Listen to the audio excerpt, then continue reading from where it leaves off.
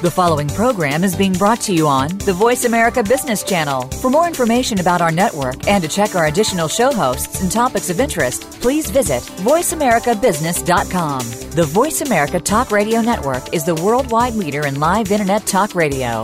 Visit voiceamerica.com. The views and ideas expressed on the following program are strictly those of the host or guests and do not necessarily reflect the views and ideas held by the Voice America Talk Radio Network, its staff, and management.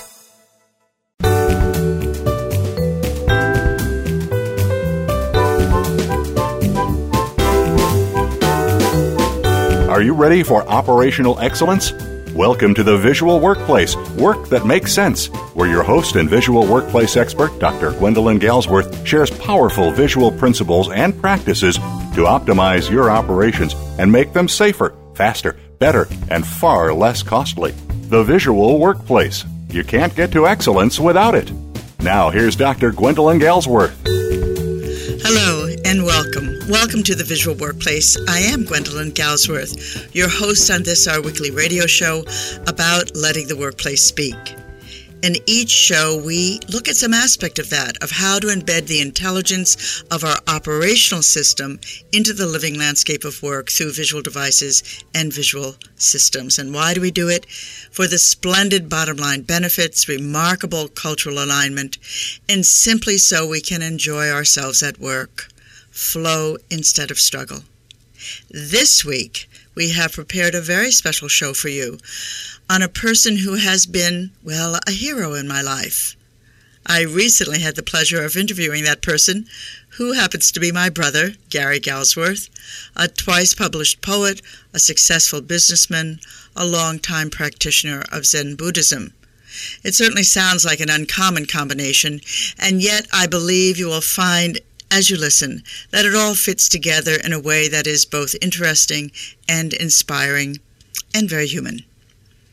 I knew a lot of things about my brother. I learned a lot over the years. Of course I did. He was my brother. But I never knew he was a poet. I never knew until he emailed me some 8 years ago. In the email he said, "Hey sis, will you read this poem?" And it was his poem. And I did read it. And it was astonishing. And I told him. And he asked me if I'd like to see others. Sure, I said. Hundreds came, hundreds upon hundreds of poems. He had been writing for over 50 years, and I never knew it. I never knew it. But within 2 years, his first book of poems was published, Yes, Yes, and this year his second book of poems, Beyond the Wire, came out. I invite you to listen to our exchange, my brother and I, as we talk about, well, the intersection, you might say, of creativity and work. We are joining that conversation in progress. You know what? Instead of my telling you how Gary became a poet, I would like to welcome Gary Galsworth and let him tell you in his own words. Welcome, Gary. I'm so glad you could join us. Thanks, Gwen. Thanks for having me. Now, the truth be told, Gary is my brother and has been for many, many decades. So, Gary, tell me how that happened, how you were leading a very strong, you had a strong family life. How did it happen that you were called to write your first poem? How does one figure out how that starts? It's, I would say that that myself, like many people, had a creative artistic gene in my genome. So I've always, when I was a kid, I used to sketch a lot, and then I drew, and then when I was in the Marine Corps, stationed in Okinawa for a while, I would go to this tea house that I liked and draw, and the kids from the neighborhood would kind of gather around and look at this strange American guy. The American guys didn't really go into that neighborhood. So I've always been, had an artistic inclination. And I think that's probably more fundamental to my makeup than the particular medium that I'm working in. Originally I was a painter. That was kind of interesting development. When I was in the Marine Corps, we were on a ship in the South Pacific. We were doing maneuvers in Borneo with the Vietnamese army. I was on guard duty aboard ship, and when I got off, and a Red Cross package had arrived, and by the time I got there, it had been completely pillaged by the other guys. There were 2 books left on the bottom. And one of the books I wasn't interested in. The other one I wasn't very interested either, but it was called Lust for Life, The Letters of Van Gogh. And it was the more interesting of the 2 books that weren't very interesting. All the good stuff had been snatched. So I start reading it, and I was completely drawn into the story and the lifestyle. You know, at that age, 17, 18-year-old Marines, we were all very sure that we were going to have an excellent life, very successful. We could do anything we wanted to do. We just didn't figure out exactly what it was and how we were going to do it, but the conviction was all there. So when I got done reading that book, and I read it continuously for a couple of days, every minute I had, I was inflamed with this passion to be an artist. It just all came together. And when we got back to our main base a while later, I enrolled in art classes and bought a record player and started listening to classical music. For the first time, if I remember correctly, we never heard any classical music until I went to school, and I guess you were in the Marines. Yeah, I would say the closest we got to was Roll Out the Barrels. My mom singing. So I remember sitting in the squad bay one evening with my record player and Franz Liszt's Hungarian Rhapsody No. 2 or 3 or whatever it was playing. You know, there's like 50 or 60 guys in the squad bay, and there was a few guys around. It must have been a Sunday afternoon. We were polishing boots and this and that, taking care of our gear.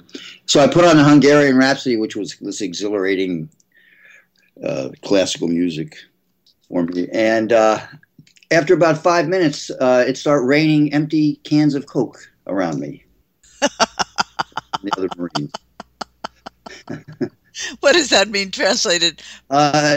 The guys around the squad bay were throwing their empty Coke cans at me for listening to that kind of crap and disturbing their Sunday afternoon. So anyway, I went to art school and studied painting, and then I left school and came back a few years later. But by then I was into filmmaking seriously, kind of transitioned from one to the other. That ran its course. Kind of peaked with a showing in the Whitney Museum of Young American Filmmakers. And an invitation to teach there, if I remember correctly. I don't remember that. Yeah, and you turned it down because you said you didn't want to, you saw the other people who were teaching there and you said, you know what, I don't want to be like them. Oh, that was in Wagner College out in Staten Island. Yeah, I did teach part-time. I actually taught part-time, and then but I was doing plumbing at the same time. At that time, I started to teach myself plumbing because, thanks to actually Gwen, because her friend Marvin was a maintenance man at a big apartment house in the village, and I was on the street selling leather goods, and I was just burnt out from it. And I said, "Sis, I got to get off the street. I can't do this anymore," because all the artists at that time had some alternate way of making a living, of course. You know, they taught, some of them. A lot of them drove cabs, which I did for a while. So what Sis said was, listen, let me talk to Marvin. And Marvin was changing all the radiators in this 300 apartment building at the time. And he said he needed a helper. So I helped him. And by the time we were done, I was a radiator expert. So... It doesn't take long, does it? No, it's a pretty simple, straightforward thing. And I had mechanical kind of inclinations. So that was the beginning of the Soho rehabilitation of Soho. Well, it wasn't really a rehabilitation, the change of Soho from cottage industries to artists' lofts. And then also professional people's lofts. So I started working in Soho, and my rule of thumb was whatever anybody asked me to do, I said yes to, and then I went and found out how to do it. So I would be in there doing radiators, and somebody would say, well, listen, I need a new kitchen sink put in. Can you do that? And I'd say yes, and then I'd go and find out how to do it. And I remember the guy, my friend at the supply house, he was a counterman, and he knew a lot about plumbing. So I'd go to the plumbing supply and I would ask them, how do you put in this and how do you put in that? And one day he said, Gary, don't you say no to anything? So I learned plumbing. My radiator expertise expanded into plumbing. So at that point, after about a year of doing handyman plumbing on my own and learning everything I could, I said, I've got to learn how to be a professional level plumber here.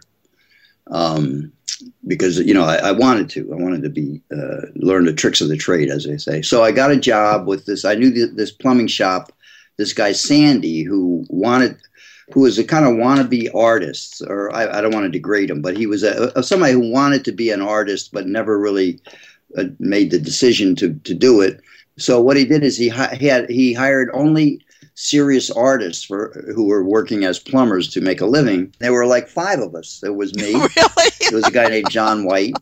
There was another guy named Phil Glass. And I want to mention that is the Phil Glass, who's a very famous composer. Right. And a couple other guys that I can't remember. And I remember that Phil got recognized by the French government before he got recognized over here, and they gave him they gave him a grant to go to France for the summer. And I took over the job that he was working on, and we were a very close shop. Plumbers kind of get bonded to one another in the work. It's not a lot of thinking; it's a lot of hands-on work. So no matter what kind of crap you come in with at the beginning of the day, by the end of the day, your head is pretty clear. The crap goes from your head onto your hands, actually. But anyway, so I remember taking over the job. And saying to Phil, well, when your money runs out in France, will we see you back here at the shop again? And he said, not if I can help it. And I kind of felt a little sad about that. But anyway, off he went. We never saw him again. But we heard about him. He did well. And so I stayed there for a while, and then, one thing led to the other. I was for a while teaching at Wagner College in the film department. I remember one semester, it was part-time at night. It was kind of nice. And it was amazing because, coming from the Lower East Side of New York, which was this hotbed of creative activity, it really was like this renaissance, this funky renaissance that was going on. To go to Staten Island was like going out to Iowa. The kids were so naive. They were interested and they were eager, but they were so pure. It was incredible that it could be 3 miles from Manhattan. But after a couple of years of teaching out there at night, I had to make a decision because my plumbing business was growing, and I had to make a decision whether to stop plumbing and teach more because they had asked me to take on another class, or to stop teaching and plumb more.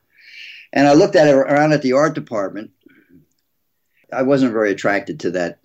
I liked the teaching part, but the faculty was a little bit hard to digest. Mm-hmm. But the plumbers that I knew, I liked. They were kind of boneheads in their way, but they took care of their families. They loved their children. They weren't all full of themselves. I guess that was the big thing.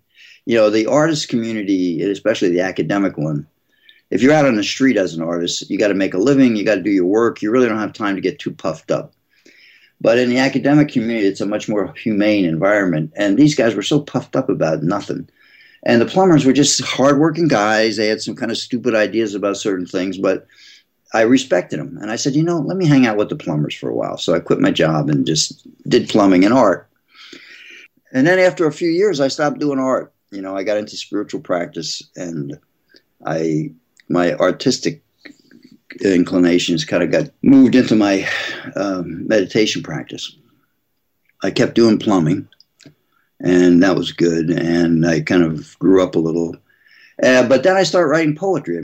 When my daughter when Mimi was pregnant with our daughter, I wrote a poem about her. That was the first one I remember and that's in this book called Winter's Passing.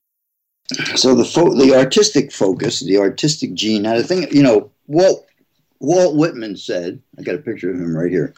He said, lounge and the muse will come.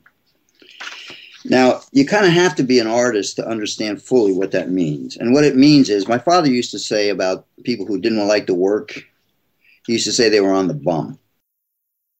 And when he didn't like the way I was behaving, he'd go, well, you're going on the bum, which meant you're not having a purposeful life. And the irony about art is that if you get too purposeful, you elbow out room for the artistic gene to flourish. So what Walt Whitman said was lounge, which means just hang out, beyond the bump, so to speak, or be disreputable, and you'll make room for your artistic inclination to flourish. And if you get too purposeful, you won't. I don't think you can kill your artistic gene, your artistic, whatever you want to call it. But I think you can elbow it out of the way, and it just sits there and waits for a change in the environment so it can, it's kind of like a plant that needs a certain type of environment. And it's there kind of like an alien, that the alien plant sits up there in outer space for and just waits. Some poor astronaut bends down to take a look at what a little closer, and then bam, it jumps up. Okay, winter's passing. Would you mind reading it to us, please? A patch of old melting snow spreads across the mossy ground. How tenderly I love you. A brown leaf, left with the passing of faraway autumn, lies motionless before me. The loveliness of your black hair teases the memory in my fingers. Vines, now brown and crisp with winter's passing, clutch the pilasters between each arch and give this place the feeling of a cloister in medieval times. The beauty and innocence of your face, the passion that rests quietly in your eyes, warms me and clouds my thoughts. Tree limbs pierce the gray, uninviting sky in 1,000 places, and the air is permeated with the feeling of transition. Spring will feel good against me and against the growing belly of my beloved. Very beautiful. So that one was... it was 50 years ago. Quite a while ago, since the kid is now in her 50s. My God, Gary. Yeah. 53 years ago, yeah. A lot of, some of these poems are nice. Some of them are probably not quite book ready, but most of them are. See, like, here's a nice one. Flies. At a loss, I opened my mouth. Out flew flies. Plump ones. Shapely ones, too. And fly shit. And horse shit. And horses. And a variety of drivel. And an insightful new angle on things. I closed my mouth and became a mushroom. Delightful. Delightful. I became a mushroom. So, on that note, we go into our first break, and I'll be here when you get back.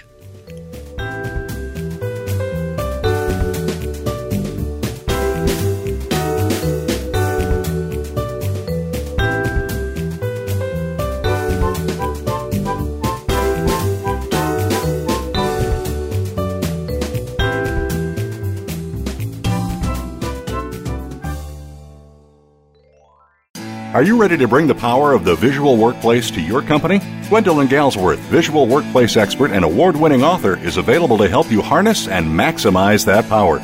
With nearly 30 years of hands-on experience, Dr. Galsworth shows you how through in-house seminars, site assessments, total company conversions, keynotes, coaching, and consulting. Learn about visuality through our books, DVDs, on-demand webinars, Visual Edge learning packages, and a host of other teaching materials. Enroll in the Visual Lean Institute and get trained and licensed as an instructor or QMI affiliate in any of our 9 core visual workplace courses. Keep your visual workplace going and growing. Visit our website at visualworkplace.com to learn more about workplace visuality, our products and services, and when Gwendolyn will be presenting near you. That website again is visualworkplace.com.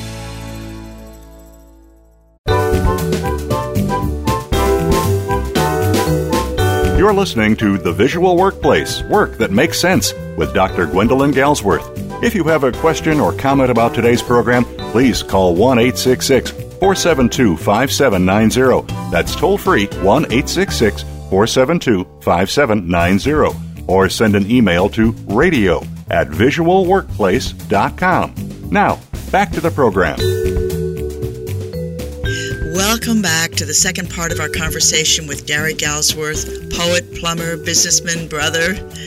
And by the way, his 2 books of poems are available on Amazon, Yes, Yes, and Beyond the Wire. And you can email Gary at gdplumber at AOL.com, or through our website, visualworkplace.com, either way. In this next part of our conversation, we talk about what Gary calls the creativity gene and finding the path with heart, something that might hold some special significance for you and other listeners. Again, we are joining a conversation in progress. You represent a very real world for my listeners, not just because you're connected with me and some of them like me, but it's because you were able to do these 2 things at once. You were able to hold down a job that required your hands and your feet. You know, you're an operator. But on the other side of you was this artistic piece which you nurtured like a little mushroom in the dark for decades. And only recently has it come out into something that the rest of us can see, enjoy, appreciate, and really be grateful for, your book of poems. And that's the story that's interesting.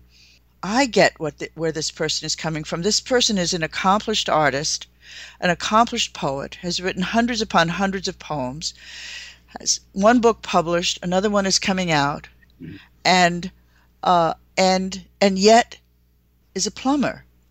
What about that part of me that is quietly waiting? You know, like an alien beast ready to spring. What's the part of me? And he's had a family, he's had to pay mortgages, he's had his struggles, but in spite of all of that, he is still writing poetry. And I'm going to ask you in a moment, you know, it sounds as though you've written a book of poetry and it's been published, and therefore, you know, your work here is done. But in fact, I must get 20 new poems from you a month. You are continuing to write poetry. And in fact, you've gone through an entire plumbing company, and now you're a retired plumber, and you continue to write. And where is that coming from? And what kind of words of encouragement would you say to people that may be sitting on a gift? I want people to identify with you and with the fact that you said yes. And I think I want to say that you insisted on the title of this book. And I remember trying to convince you to call it other things like Bittersweet Rambles or something like that. But you insisted on it being called Yes, Yes. What happened? What was that about? That's a question that I want to ask you. Well, you know, the thing about poems is you kind of trip over them. You know, they develop in the subconscious or in the intuition, and then they're sparked up by an incident or a combination of incidents, and then they arise, and you have to believe in them. You know, and for years I wrote poetry, but I never took it seriously because I never saw myself as a poet, but as a filmmaker and a painter, and I had a goal to eventually get back painting. Filmmaking is just too much overhead and too many people involved. It's just too aggravating. So what happens is a few years ago, my good friend Hannah Tierney, we were talking about art. She's an accomplished artist herself and a performance artist, puppeteer, and she said, Gary, you should take your poetry seriously. Not if it's good or bad, that's beside the point, but you have something to say. You know, you have a life of experience, and if it comes out, if it expresses itself in poems, take them seriously. Look at them, work on them, share them, but don't, denigrate them in your own mind because you haven't identified yourself as a poet. You know, your poetry is as legitimate as anybody else's. The quality of our art is really not up to us. We do the best we can. Some people are great. Phil Glass is apparently an outstanding composer. He can thank his mom and dad for that. You know, he worked hard. He had to do the heavy lifting with the skill, with the gift, but you can't make yourself do great work. but you do have a right to express it. And so after I had that conversation with her, I start looking at my poems as a legitimate expression of my artistic expression of myself. So Yes, Yes came to me just like a poem. It was just the title of the book. It came to me, and when it came to me, I recognized that was it, with a lot of conviction. And the thing about poems, you can't explain them. Somebody asked a lot of questions of Hemingway when he was older, about how he did it, what he did it, and all that stuff. And he said, the more you talk about it, the more you dilute it. And so, because you can't explain satisfactorily this kind of dynamic of conviction that one feels. Somebody asked an old Chinese Zen master about how you figure it out. The mechanics of our existence. And he goes, well, that's a stupid question. He says, the difference between hot and cold. And then the next thing is, well, explain hot and cold. Well, you can't explain hot and cold, but the difference. You could spend the rest of your life explaining hot and cold, and you write your doctor's thesis on it, but it doesn't make any difference. You don't have to. You know the difference between hot and cold. So that's my explanation for Yes, Yes. It was like, it came up. I recognized it as the title that worked, and then I stood behind it. And then you kind of, on an intuitive level, when you work on your poetry or your art, whatever it is, your painting, your film, or your music, until it seems to work perfectly, or as to your comfort, as much as you can. And then what I do is set the stuff aside for a few weeks, a few months, and then read them again. And then it'll be a word or two that I want to change. And oftentimes the changes which seem appropriate at the time, when I look again, I go back to the way they were originally.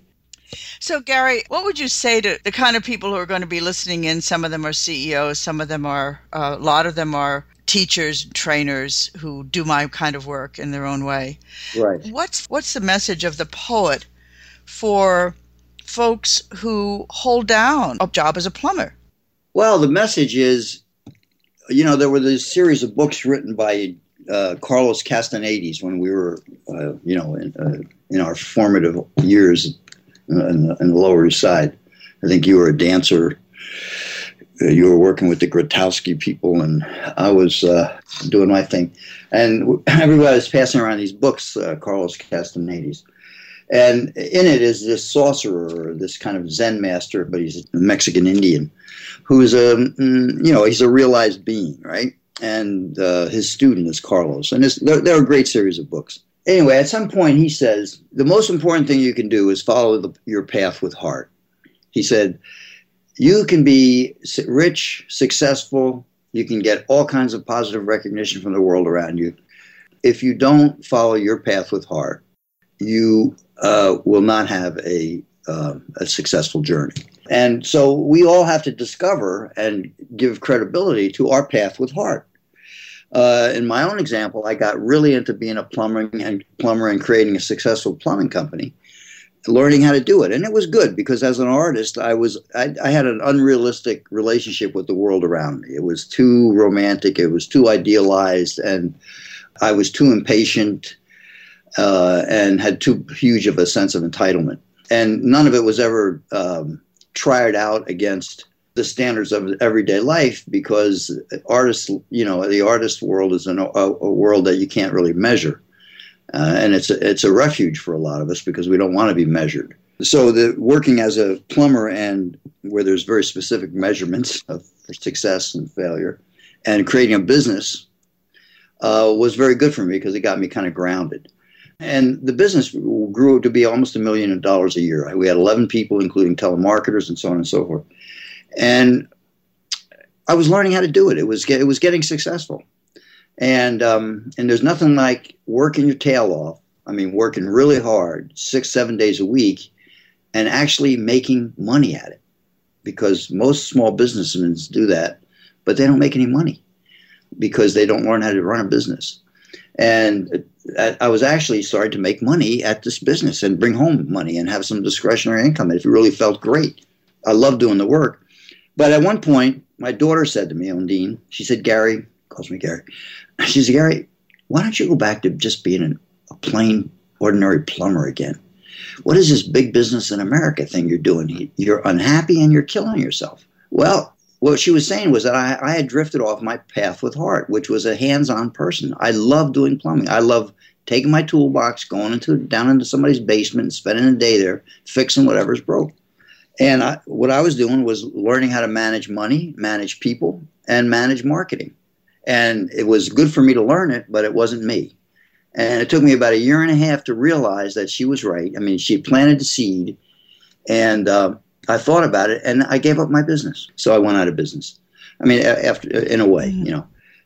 And then I became a plumber with, we had one helper, me and Eddie, another plumber I hired. And we went from 11 to 2 of us, plus we shared a helper. And then eventually just myself and a helper. And I was very happy. But that was my true, a much truer relationship with things than my big business in America thing, which I felt like I had to do. And I was lucky that I had to give it up, that I was able to give it up because of, I was able to think my way through it. Mm-hmm. And I would say to people that you need to give yourself the opportunity to allow your path with heart to tell you what it is. And then do your best to listen to it, because we live in an environment where we've created the unconditional truth of our relationship to things around us is embedded in purposeful activity. I don't understand what you just said. Well, in other words, you have to have a very specific agenda with a payoff at the end, and that's not suitable for everybody. You know, like for me, the act of, now I got paid very well for fixing people's plumbing, but the act of actually fixing things with my hands was very gratifying for me, and I made enough money to take care of myself and my family, so it was fine. I had an opportunity to create a multi-million-dollar business and move into a whole different tier, and I could have done it, but it wasn't me. So I let that go. But one of the reasons that I was able to do that was in my life in particular, and other people will have to find their own equivalent. I do go on these, used to be these Zen meditation retreats a couple of times a year, and now it's Vipassana retreats. But I sit down and shut up for a week at a time, okay? Now, your mind doesn't shut up and your intuition doesn't shut up. So when you sit down and be still, your mind keeps working and things bubble up, and your decision-making process gets a little more honest with yourself. And that's what happened to me. And so for all my adult life, I've been going, since I was in my early 30s, to these retreats a few times a year. And somebody asked me how, what the function of these things were. And what I told them is not what they expected. I said, really what they give you is receptivity. When you sit down and shut up and allow things to happen around you, you have to let go of everything you're holding on to that would get you off the cushion. And that process makes you receptive. And all the answers are out there. We don't have to reinvent the wheel for anything. But we stand between, the thing that gets between us and the answers is us. So if we can get ourselves out of the way, whatever our issues are, whether they be drug and alcohol issues, whether it be financial issues, whether it be relationship issues, issues with our kids, with our partners, the answers are all there. But we can't see them because we're in the way. This exchange continues in a moment. But first, we'll head into our second break.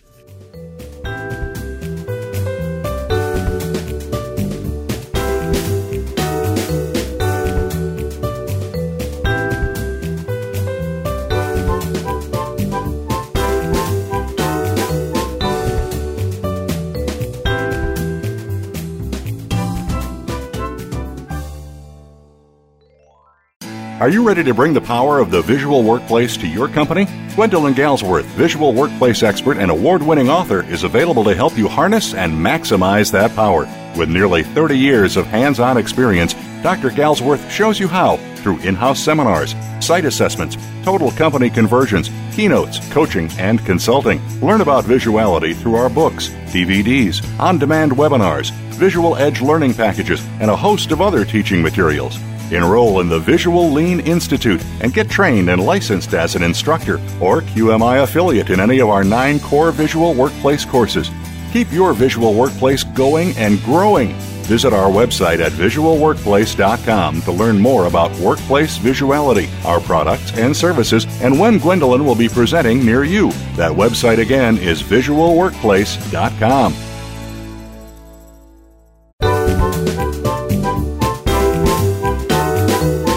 You're listening to The Visual Workplace, Work That Makes Sense, with Dr. Gwendolyn Galsworth. If you have a question or comment about today's program, please call 1-866-472-5790. That's toll free, 1-866-472-5790. Or send an email to radio@visualworkplace.com. Now, back to the program. Welcome back.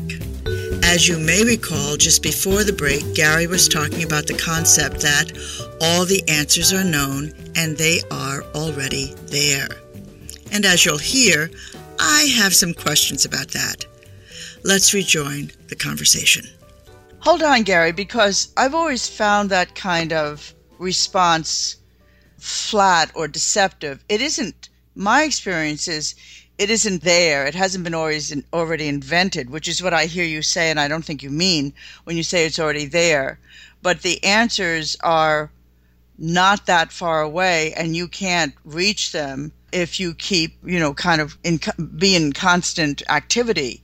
That the answers aren't there as much as you can't hear them because there's so much noise around you. Right. Is that what you mean? You have to create a poem, and you've created this business system, this system of efficiency, being more efficient in business, that is brand new. Each poem is brand new, so it's not like the poem is it's more that it's found in the quiet, not in the noise, or is that too simplistic? Well, it's the answers to everything that we need to find are out there to be found. Okay. Even if it leads us to inventing something completely new, whether it's a vaccine or whatever, but there's still a path. And that's already there, but it's obscured by activity, by our activity. Okay. And when we put a stop to the physical activity, because the physical activity is nothing more than an actualization of our mental activity. Mm-hmm. So whatever we do physically originated in some thought that we got attached to and we want to manifest, right? We want to actualize. Mm-hmm. So there's this continual cause and effect thing that keeps us busy. Mm-hmm. And if we don't sit down and be still and stop actualizing our thinking, we never get to see our thinking. Very good. Okay. We see the results of our thinking, but we don't see the thinking. So when you sit down, you kind of give your whole brain or that whole process a chance to kind of air itself out. Mm-hmm. And it reveals a lot of important information to us that is otherwise obscured, including how to find our own personal freedom. So read us another poem. Oh, okay. What about the Yes, Yes poem that this book was based on? Yes, yes. Let's take a look at that one.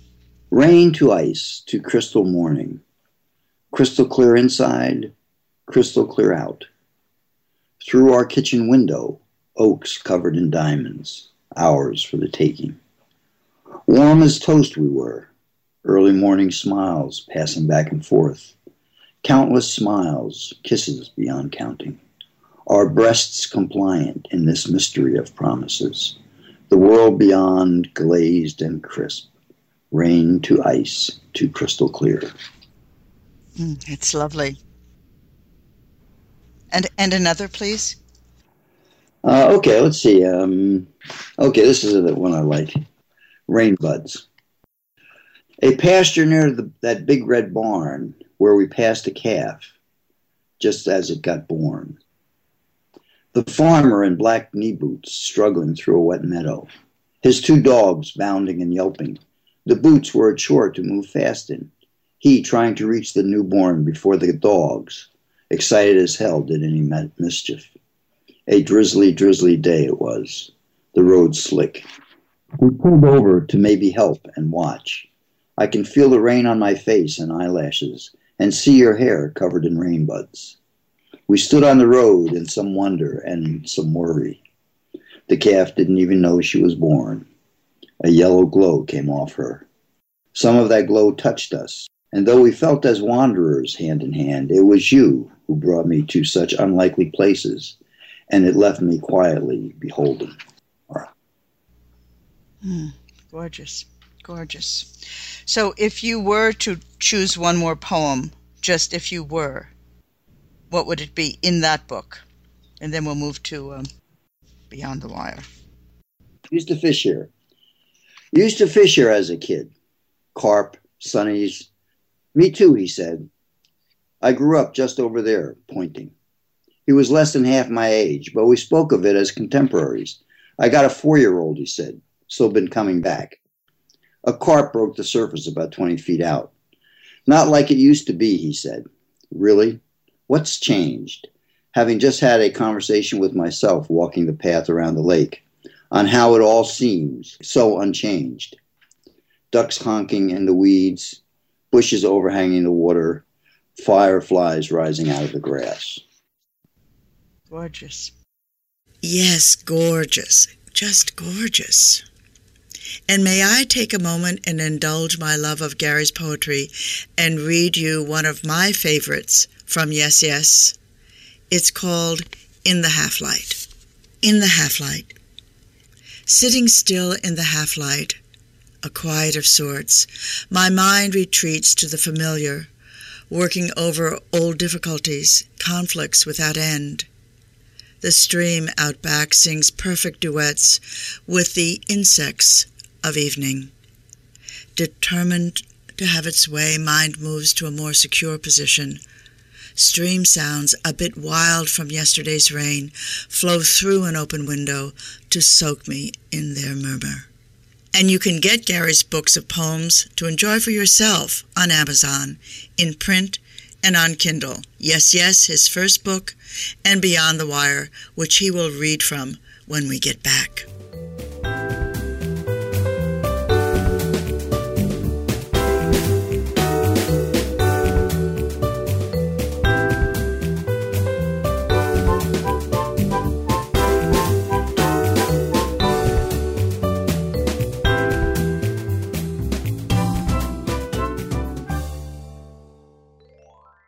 Are you ready to bring the power of the visual workplace to your company? Gwendolyn Galsworth, visual workplace expert and award-winning author, is available to help you harness and maximize that power.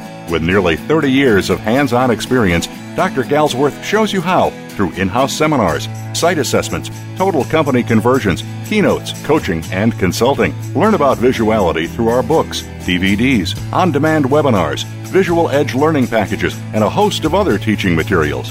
Enroll in the Visual Lean Institute and get trained and licensed as an instructor or QMI affiliate in any of our 9 core visual workplace courses.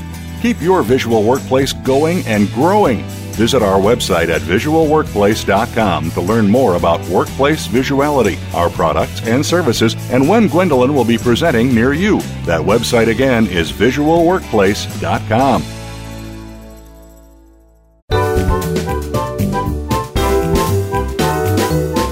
You're listening to The Visual Workplace, Work That Makes Sense, with Dr. Gwendolyn Galsworth. If you have a question or comment about today's program, please call 1-866-472-5790. That's toll-free, 1-866-472-5790. Or send an email to radio@visualworkplace.com. Now, back to the program. Welcome back, and now we're going into Gary's latest book of poems, Beyond the Wire. Tell us about the new book, Gary. The new book is called Beyond the Wire. And what's the title about Beyond the Wire? In my mind, that we all have this fearful landscape in front of us somewhere that we have to protect ourselves from, but we also have to enter into and deal with it, you know. In the First World War, there was the barbed wire. In the Second World War, in Vietnam, there was the berms. But and they all had this barbed wire, this concertina wire out in front of them, and beyond that was no man's land, you know. And we all have our no man's land that we have to kind of come to terms with. And I'm actually right now looking at the poem Beyond the Wire, and it seems to be about your father, about my father. Yeah. Would you read it, please? I consider my father a hero. Problem that he was in many ways. What he did, what he didn't do. Left, came back. Ran out, but came back. Looking out beyond the wire, it'd scare the crap out of anyone. But he kept the secrets he was sworn to keep. Kept those, the big ones, the ones you could beat someone to death with. And he told us his stories and answered our questions, which we asked again and again. And our delight was how he answered them. An inspection by professionals may have found him wanting, a bit of an imposter, a house with only 3 sides and holes in the roof, the rest a fill of plastic and tarpaulins. But even incomplete a bulkwork, the gaps filled with expectations, memories, lies. That bulkwork behind which children feel safe from miscellaneous predators, roving bands of Huns, the loud, the hungry. Halloween-like, ancient history has been seeping up out of the damp ground, a streaming of phantoms pointing and gesturing. I feel obliged to answer for him. Heroes don't leave their posts. Pop did. But he came back, picked up rifle and bayonet. A child's rubber bat would have served, and proceeded into no man's land. That's wonderful. And one more. And give us a little background on this, Gary. Okay. Well, you know, we had Hurricane Sandy, and my plumbing shop and the building that I own there with my plumbing shop in it went under about 4 feet of water for about 4 days. And then the cops let us back in, and the water receded, and we started cleaning it up. You know, and the whole town of Hoboken was, I mean, a good portion of the town had the same experience. So we were in the middle of this no electricity, filthy, muddy, devastated area. And I remember, like, there was Red Cross trucks set up in the park that was 4 blocks away. We couldn't get to that park. We were so caught up with trying to, you know, just get ourselves out of this mess that nobody could stop to even go to the Red Cross truck. The idea of going was just, we didn't even entertain it. It was just out of reach. It wasn't an indulgence. It was just out of reach. There were other trucks set up on the Washington Street, which was up on the hill in Hoboken. But that was another 4 blocks away. We were down in the middle of it. And so I remember eating a lot of energy bars. But one afternoon, late in the afternoon, this little red car came by, a little old, might have been an old Toyota, came by. And these 4 ladies got out from the local church. And one carried a kettle and the other carried a bunch of bowls. And they had hot chicken noodle soup for us with these real thick noodles. It was like angels. And I said, well, why didn't the Red Cross think of this? We're over here really in distress. And they set up this truck, but we can't get to it. And these old ladies come by from the church and bring us soup. It was wonderful. That was a nice moment.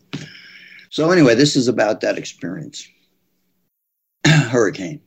The thing about a hurricane, about a flood, the thing about the filth, the mountains of sodden possessions growing on sidewalks, in the streets, and it's still raining, is it tells us, dragging another heavy bag or end table from homes, now more hovels, to let it go. Don't look back for a third bitter time. Don't look too far ahead, and don't look back. Not right now. You don't have to. My boots are half filled with water. I'm too busy to pull them off and empty them. What for? Wet is wet. They'll just fill up again. It's greenish, this water. From the ocean and the river, from the street and below the street, from drowned cars and oil tanks, from all of us. If there is a lesson, it's in the socks. Mine are a terrible bother. Clammy, wet, slippery, and falling down around submerged ankles. In all this right now, I could do without those cold, clammy rags embracing my feet. Reaching for a box, which disintegrates at the touch, all funky, and in the wetness, a picture, so tiny by comparison, of our child, or of us as a child, damaged, smeared. But you know what? Peeling it away, it might dry out. Fantastic. Well, Gary, I want to thank you very much for your time and for sharing your life, both as a plumber and as a poet. Both of them seem to be very important. And it's been just wonderful to share this time and to know that others are listening and appreciating. Yeah, and, find the time somehow or the other. You owe it to yourselves in this journey that moves very quickly to sit down, close your mouth, and just see what's behind all that. Allow yourself that. It's the least we can do. For ourselves. For ourselves, yeah. And where can we reach you, Gary, if we want to write you a note and say we really liked your poems? You could, my email, gdplumber@aol.com. GD Plumber. Right. Gary, what does that stand for, GD Plumber? My plumbing shop is in Hoboken, which is in North Jersey. And my office manager and bookkeeper, Eva, 20 years ago when we created 30 years ago. She said, we're going to call it Gary the Plumber. GD Plumber. I said, GD Plumber, what's that? It's Gary the Plumber. Well, that's it. I hope you have enjoyed this interview with Gary, my brother. I am thrilled to have introduced him to you. I cannot tell you how many times I reach for his poems and simply read them again, aloud, or silently in my heart.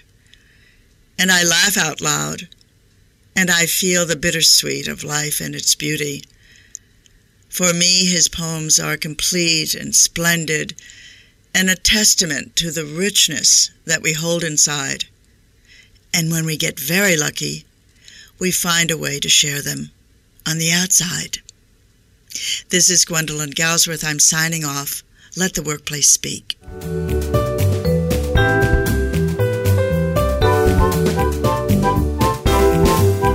We appreciate your joining us this week for The Visual Workplace, work that makes sense. Please tune in for another episode next Thursday at 1 p.m. Eastern Time, 10 a.m. Pacific, featuring your host, Dr. Gwendolyn Galsworth, on the Voice America Business Channel. Thanks again for listening.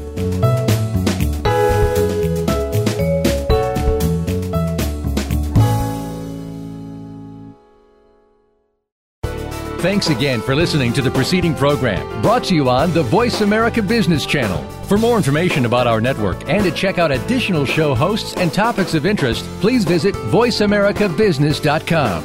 The Voice America Talk Radio Network is the worldwide leader in live Internet talk radio. Visit voiceamerica.com. The views and ideas expressed on the preceding program are strictly those of the hosts or guests and do not necessarily reflect the views and ideas held by Voice America Talk Radio Network, its staff, and management.